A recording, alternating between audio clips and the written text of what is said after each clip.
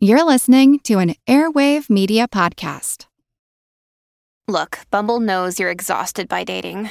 All the, must not take yourself too seriously, and 6'1" since that matters, and what do I even say other than, hey? Well, that's why they're introducing an all-new Bumble, with exciting features to make compatibility easier, starting the chat better, and dating safer. They've changed, so you don't have to. Download the new Bumble now.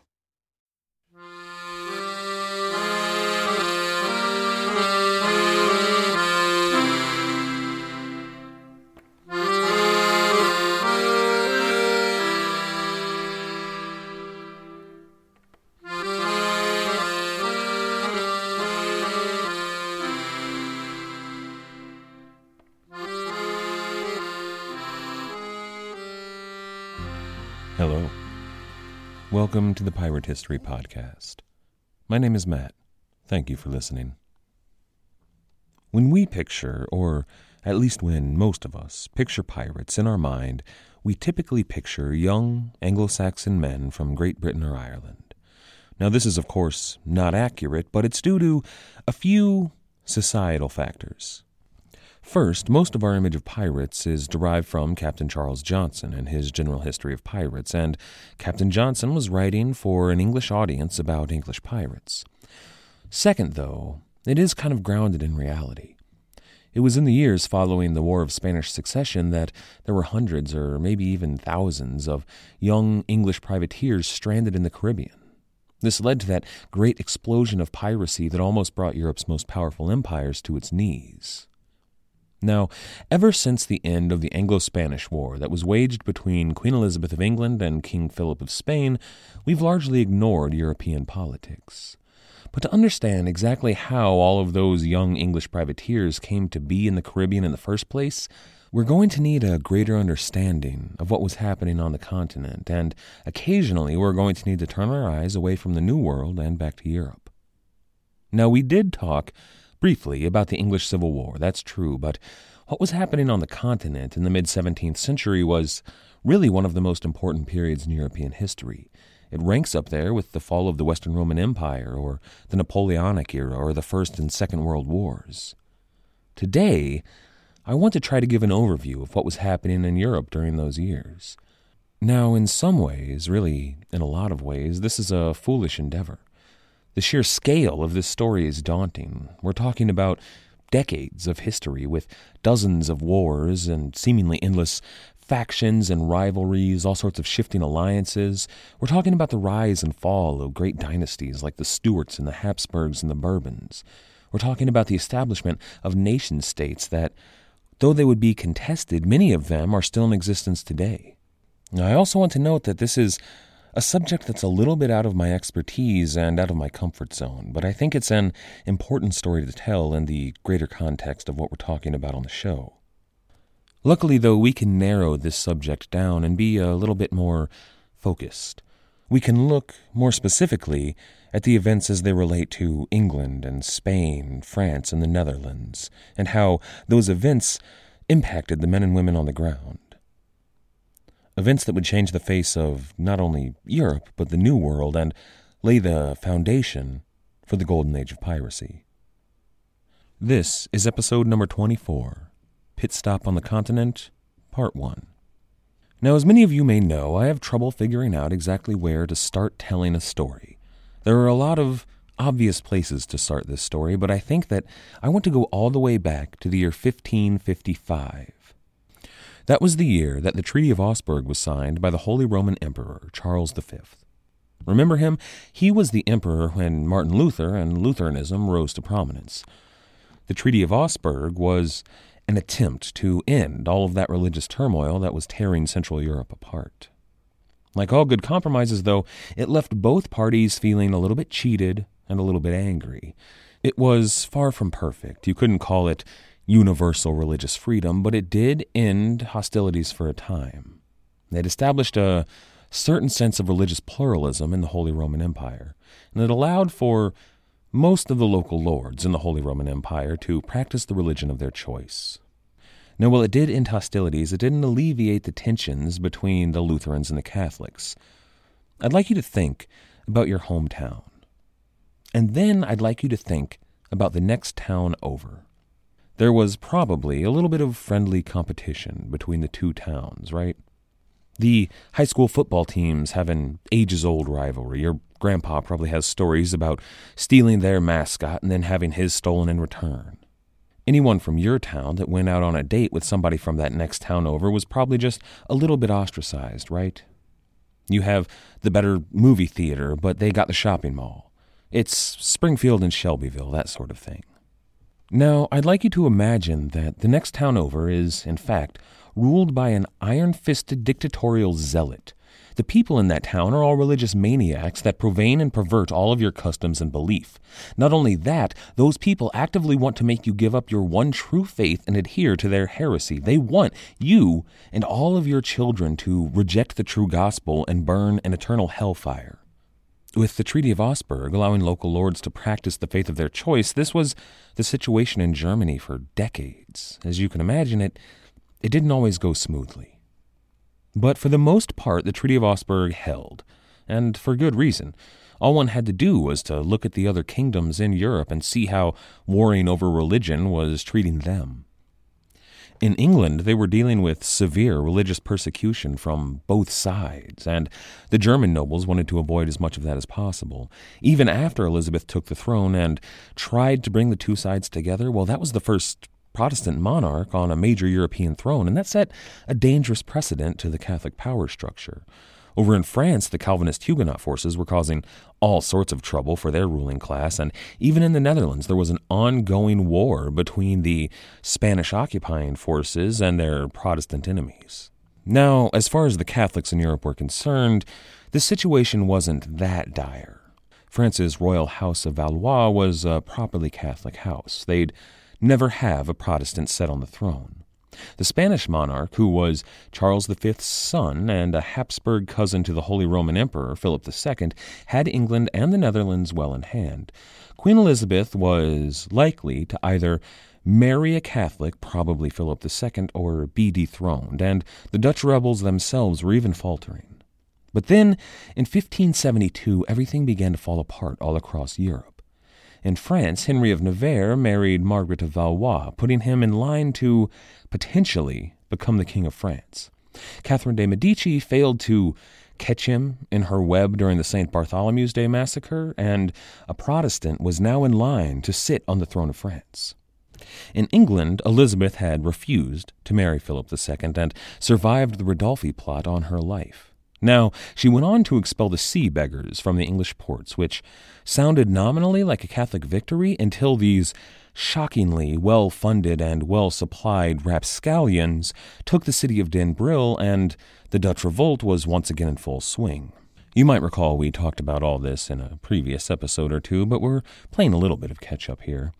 By the 1580s or so, the situation had grown close to desperate for the Catholics in France. Sir Francis Drake had finally returned from his circumnavigation in 1580, and tensions with Spain were at their worst.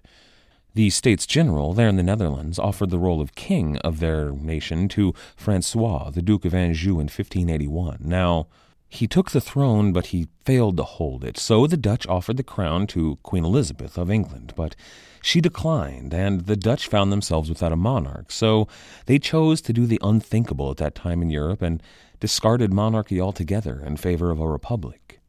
This proved to be a perfect time for them to do so because Spain had bigger problems elsewhere.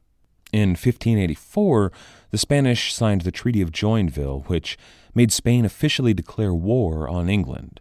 And even then, King Philip II of Spain had even bigger problems in France.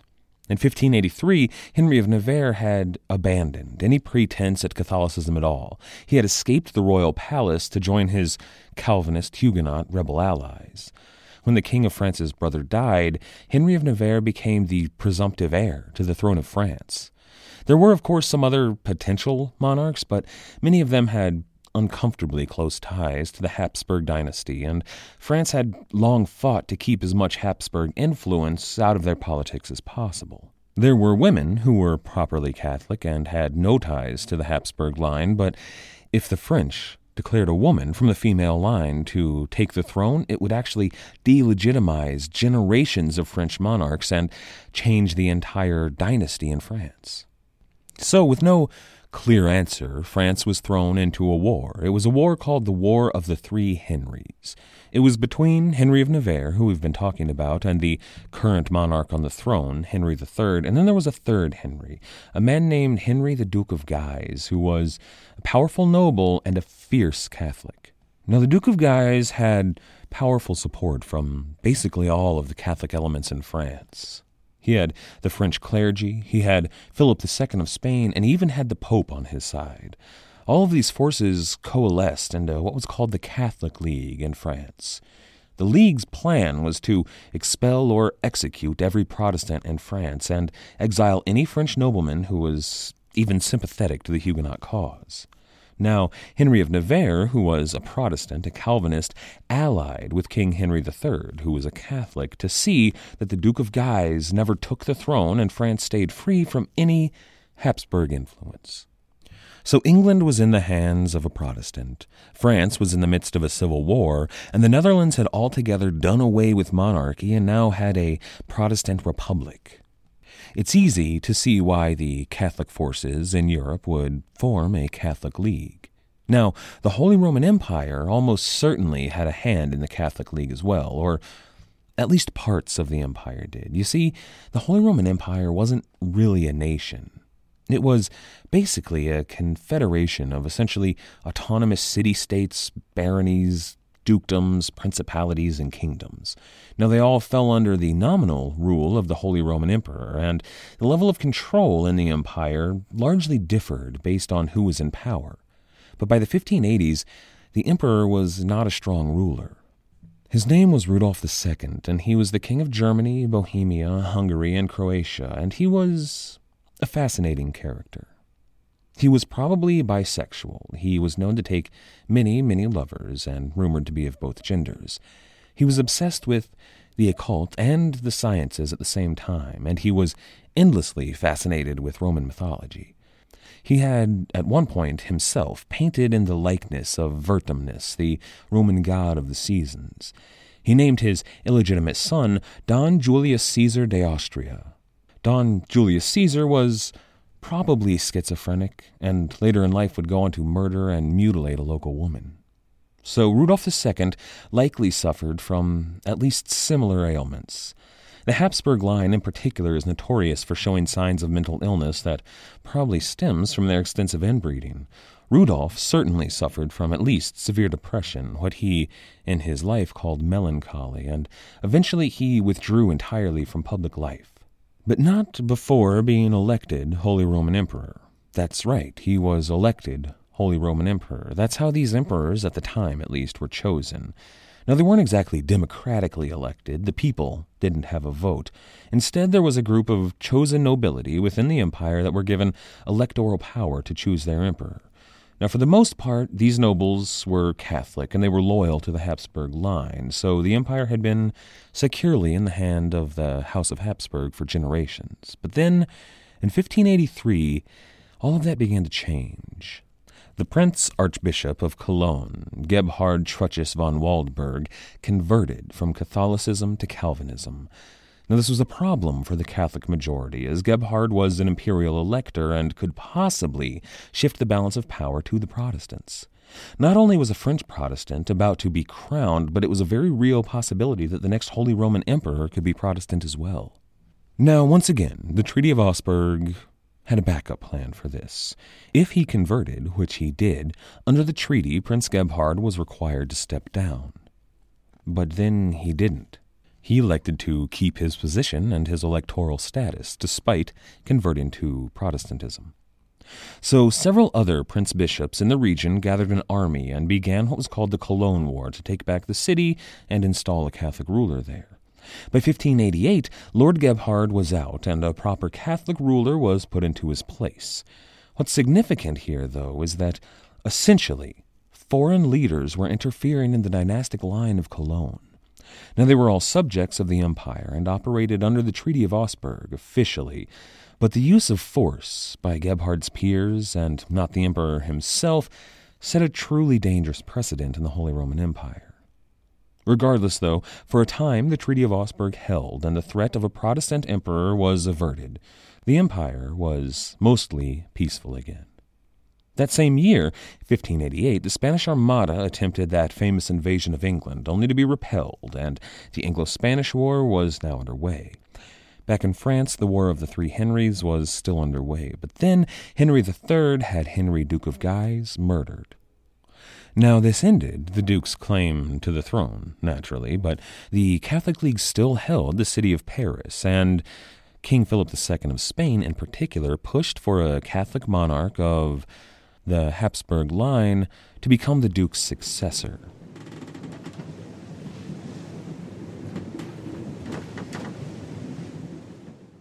Hey, it's Ryan Reynolds, and I'm here with Keith, co-star of my upcoming film, If, only in theaters May 17th. Do you want to tell people the big news? All right, I'll do it. Sign up now and you'll get unlimited for $15 a month and 6 months of Paramount Plus Essential Plan on us. MintMobile.com/switch. Upfront payment of $45 equivalent to $15 per month. Unlimited over 40 gigabytes per month. Face lower speeds. Videos at 480p. Active Mint customers by 531.24 get 6 months of Paramount Plus Essential Plan. Auto renews after 6 months. Offer ends May 31st, 2024. Separate Paramount Plus registration required. Terms and conditions apply if rated PG. Everybody shush! William Shatner has something to say. Cat and Jethro, Box of Oddities. What do you do when the woman you love dies? Well, of course you dig her up and you live with her. Aww. The show examines weird things. There are plenty of old photographs from this time period of children out in the streets playing in and among the dead horse carcasses. Oh, I miss those days. Things used to be so much simpler. Cat and Jethro. Then there's the urine wheel, which sounds like a really bad game show. Thing done weird things. Cat and Jethro, Box of Oddities. That is really mysterious. Join Cat and Jethro Gilligan Toth for the strange, the bizarre, the unexpected, as they lift the lid and cautiously peer inside the Box of Oddities. The Webby Award-winning Box of Oddities podcast from Airwave Media. Now, in 1589, the next year, King Henry III died, but not before officially naming Henry of Navarre as his heir. Now, nominally, he became King Henry IV, who was a Protestant king of France, but he still had to take control of Paris before he could be crowned and recognized by the whole of France. 2 Henrys were dead now, but the War of the Three Henrys still raged on. Now, as part of the Anglo-Spanish War, really, Queen Elizabeth sent English forces both to the Netherlands and to France. In France, they were sent to aid the new Protestant king, Henry IV, and to counter any Spanish Habsburg influence there. They were largely ineffective in the war, though, and the war with the Catholic League sort of drew to a stalemate. So in 1593, Henry IV made what was truly a drastic move. He elected to convert to Catholicism. Elizabeth, as well as all his Huguenot allied nobility and even his Calvinist forces themselves, were shocked and enraged. Henry himself said of their consternation, quote, "Paris is well worth a mass," end quote. Now, this move gained him the support of much of Catholic France. They now had a native French king who was free of Habsburg influence to rally behind and who was a good, solid Catholic. So he was crowned in 1594, and that was the beginning of what would be called the House of Bourbon. Now, by August of 1598, Queen Elizabeth's top advisor and most trusted counselor, William Cecil, passed away. He was, at the time, probably the most powerful man in England, and Elizabeth felt his loss not only personally, but in the void he left in her reign as the war with Spain continued. In September, though, Philip II of Spain died as well. The war continued after his death, but Spain's funds and their morale were suffering. Then, just a few years later, in 1603, Queen Elizabeth died as well. The Anglo-Spanish War was finally at an end, and as James I took the throne, England kind of took a step back from international relations, for a while at least. They began to have their own internal problems to focus on. Now, we did a whole show about the religious turmoil between the Anglicans and the Puritans that led to the English Civil War, so I won't cover it here. If you haven't heard it, I recommend you go listen to it, and keep it in mind while we cover the rest of Europe. Now, by 1609, the Dutch and the Spanish had entered a ceasefire. This had a lot to do with the coffers of Spain being so light. One of the primary reasons that their coffers were so light was because of the rampant piracy against the Spanish Empire. The English were still in full effect in their piratical war against the Spanish, and the Dutch had even joined in full force there in the Caribbean and in the North Sea. So with Spain finally calming down, Europe for a time was almost peaceful. Philip's successor, Philip III, ruled the Spanish Empire. James I was attended by Shakespeare and his players, and the Dutch enjoyed, well, the flowering of their republic. Henry IV of France was assassinated in 1610, but he was peacefully succeeded by his young son, Louis XIII, and his mother was kind of acting as a regent. Most of Europe, for a time at least, had had enough of war. They needed time to recover. Now, in the Holy Roman Empire, Rudolph II was succeeded by his brother Matthias. I guess illegitimate, schizophrenic murderers aren't fit to be emperor, even if they are named Julius Caesar. Now, unlike the rest of Europe, the Holy Roman Empire wasn't peaceful. In fact, they were about to explode. Perhaps it's because, while most of Europe had been busy fighting themselves silly, the Holy Roman Empire had largely avoided that. It was in 1607 that a free city within the borders of Bavaria called Donauwörth denied the Catholics in their region their right to parade through their Protestant town. The parade was seen as an insult to the locals, but it was a right that the Catholics had under the Treaty of Augsburg, and naturally they took exception to being barred from the town. A brawl, or perhaps a riot, depending on who you asked, ensued that looked very much like a potential rebellion, so the emperor ordered the Duke of Bavaria to subdue the town and to reinstate Catholicism there. This was illegal. Despite being within the borders of Bavaria, Donauwörth was not under the Duke's rule and shouldn't have been attacked by his forces. Reinstating Catholic dominion flew in the face of the Treaty of Augsburg completely. The Catholic forces in the Holy Roman Empire were flexing their muscles, and Catholic leadership within the empire then declared that the Treaty of Augsburg would only be renewed, and Protestant rights respected at all, if the Catholic lands appropriated since 1552 were returned. That is, all lands appropriated by Catholics in the past century or so had to be returned to their Catholic masters. This was an obvious challenge to the very existence of Protestantism in Germany, and they responded as you might expect. A man who was, perhaps, the most powerful Protestant in the empire at the time, a man named Frederick IV, called a council of all of the other Protestant princes. They formed what was to be called the Protestant Union. Now, it was a primarily military alliance between most of the Protestant German princes. Notably, though, there were a very few powerful regions that declined to join, probably seeing their interests in Catholic lands potentially suffering. The Union, though, promised to defend all of its members against any Catholic aggression. It worked kind of like NATO was designed to work. If any ally was invaded, then they had to treat it like the entirety of Protestantism and the Holy Roman Empire was invaded. Now, it may have been even intended to start a rebellion, but their leader Frederick died of alcoholism soon after forming the Union. Not before, however, the Catholic prince-bishops organized their own Catholic League.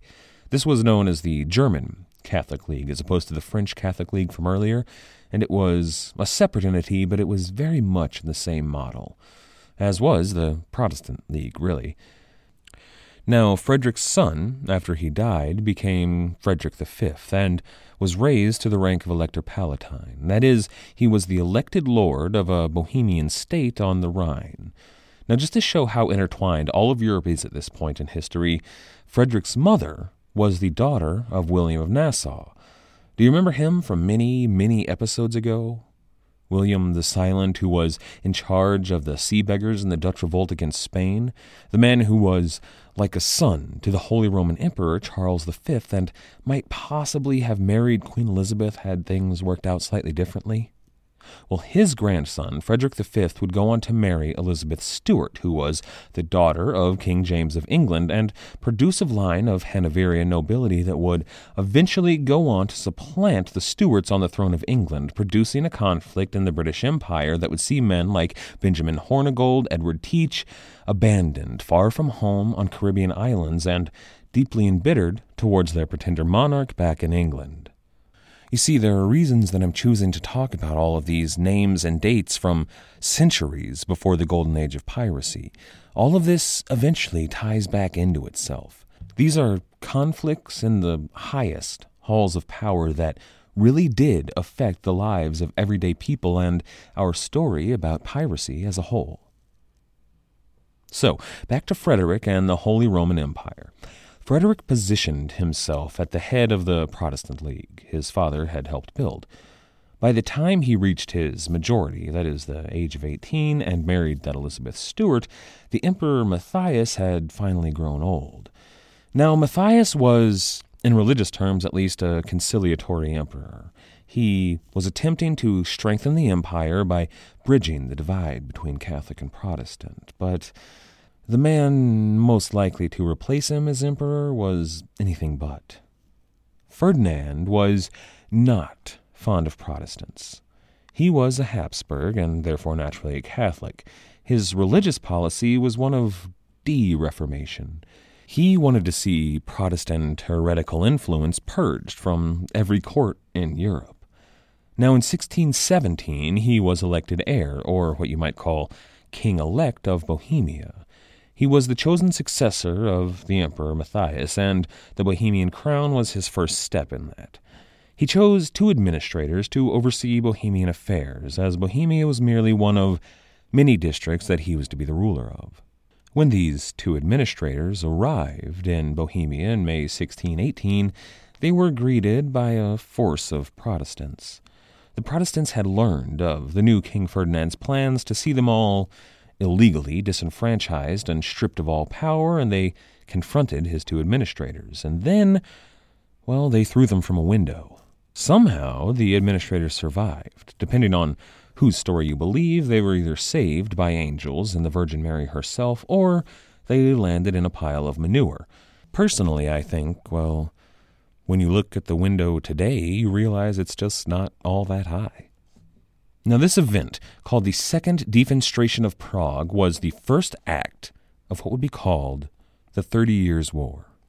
Now, Bohemia wasn't a part of the Protestant Union, but after this act, the Second Defenestration of Prague, they cut a deal with Frederick to be admitted into the Union. They said, let us join, send us military aid, and we'll make you the next king of Bohemia. This was a pretty big deal.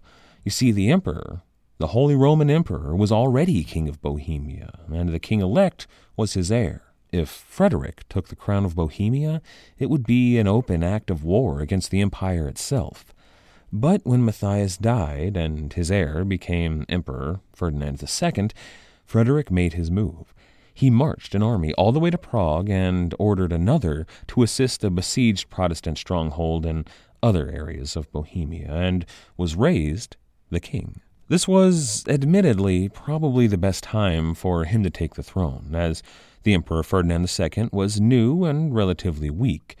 The Protestant element there in the Holy Roman Empire really detested the new emperor, even if they weren't officially members of the Union.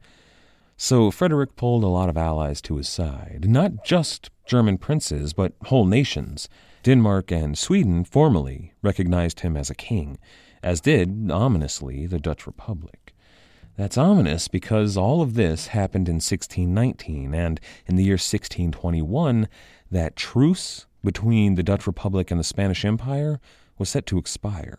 So with many of the Protestant forces in Europe beginning to coalesce and marshal, it's no surprise that when the new emperor called upon his Habsburg cousin, Philip III, to send him aid, the might of Spain began to mobilize. Now, it wasn't just to lend a hand to his ally or even to crush a Protestant uprising. If these Spanish forces took out Frederick, they would secure his homeland along the Rhine. The Rhine would be an invaluable tool in their impending war with the Dutch. After his death, Frederick would be called the Winter King because his reign was so short. In less than a year, Emperor Ferdinand had allied with Philip III of Spain, with Maximilian, the Duke of Bavaria, among many, many other powerful nobles.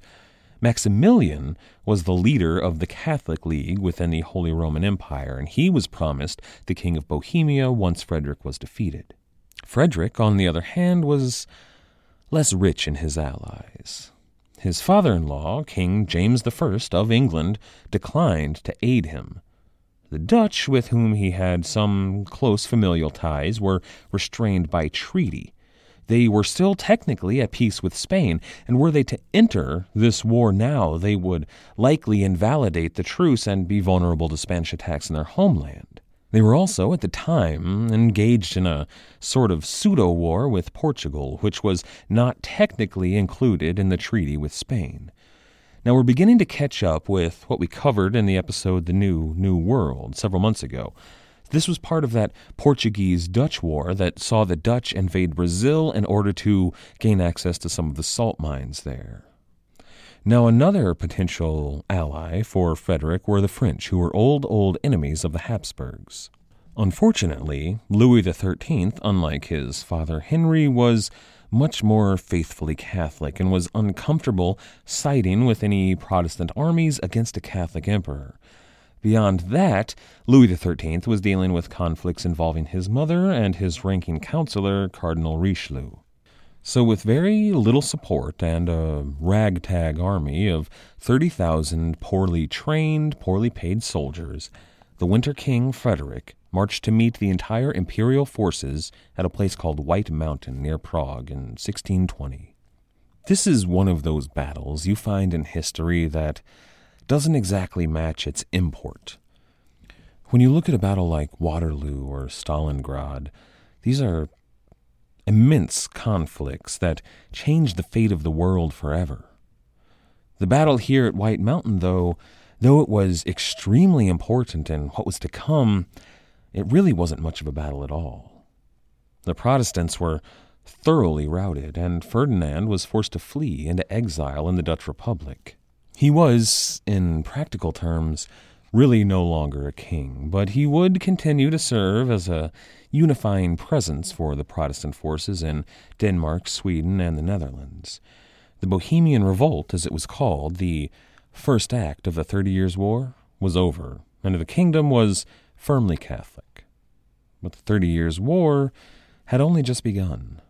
Now, these opening moves in this conflict remind me in a lot of ways of the opening moves of World War I. Now, a lot of these dates and names really aren't all that important, but what is important is what they did in the years to come, how they influenced the world that would come out of it. But this Bohemian Revolt was really no more than just a small regional conflict. And if that had ended these hostilities, then the war would be just another series of small revolts in European history that didn't amount to much, just a footnote in a history book. But the thing is, the Spanish were involved, and the treaty with the Netherlands was about to expire. And the Danish and Swedish were only just getting involved. The English were realizing that this was going to become a general European war. This was a conflict that would mirror not only World War I, but the Napoleonic Wars right about in the middle of these two conflicts. Beyond that, this was a conflict that would change the face of Europe and would be fought not only on the European continent, but all across the New World, that would see itself played out in wars in North America, in South America, and perhaps notably to history and to our story, in the Caribbean, amongst pirates. Next time, we're going to look at the next few steps of the 30 Years' War and how it ties in to the French, Dutch, Spanish, and English involved in the war, and it's going to march up almost immediately to Captain Morgan and the Buccaneers of Jamaica and Tortuga. I'd like to thank everybody for listening, especially since this was an episode that was a little bit outside of my comfort zone and expertise. I'd also like to thank you for your patience, as well as all of you who have helped support the show, either through donations through the website or becoming patrons on Patreon. Also, anybody out there who has shared us on Facebook, Twitter, or left us a review on iTunes, you guys really help get the podcast noticed, and I appreciate all of you. If you're looking for another way to help support the show and you're interested in getting perhaps a free audiobook, you can check us out at audibletrial.com/Pirate History Podcast. I've got a book recommendation, what I've been listening to this past month after the theme music. Speaking of the theme music, this week our theme music was, as always, The Old Captain by the fantastic band Brillig. If you're enjoying their music, why not go on over and check them out at brillig.com.au. That's BRILLIG.com.au. After you're done over there, why not check out our website at piratehistorypodcast.com or check us out on Twitter, Facebook, SoundCloud, or YouTube. Most importantly, once again, and as always, thank you for listening.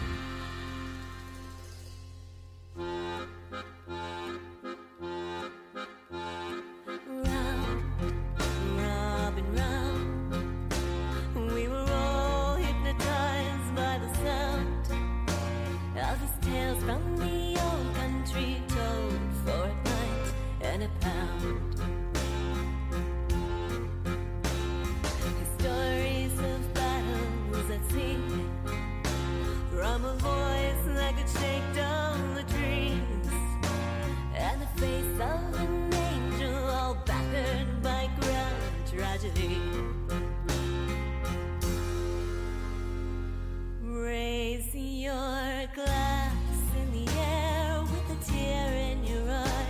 Time has come now to bid him goodbye. For at first light this morn, the old captain has died. Let him live on in legend tonight.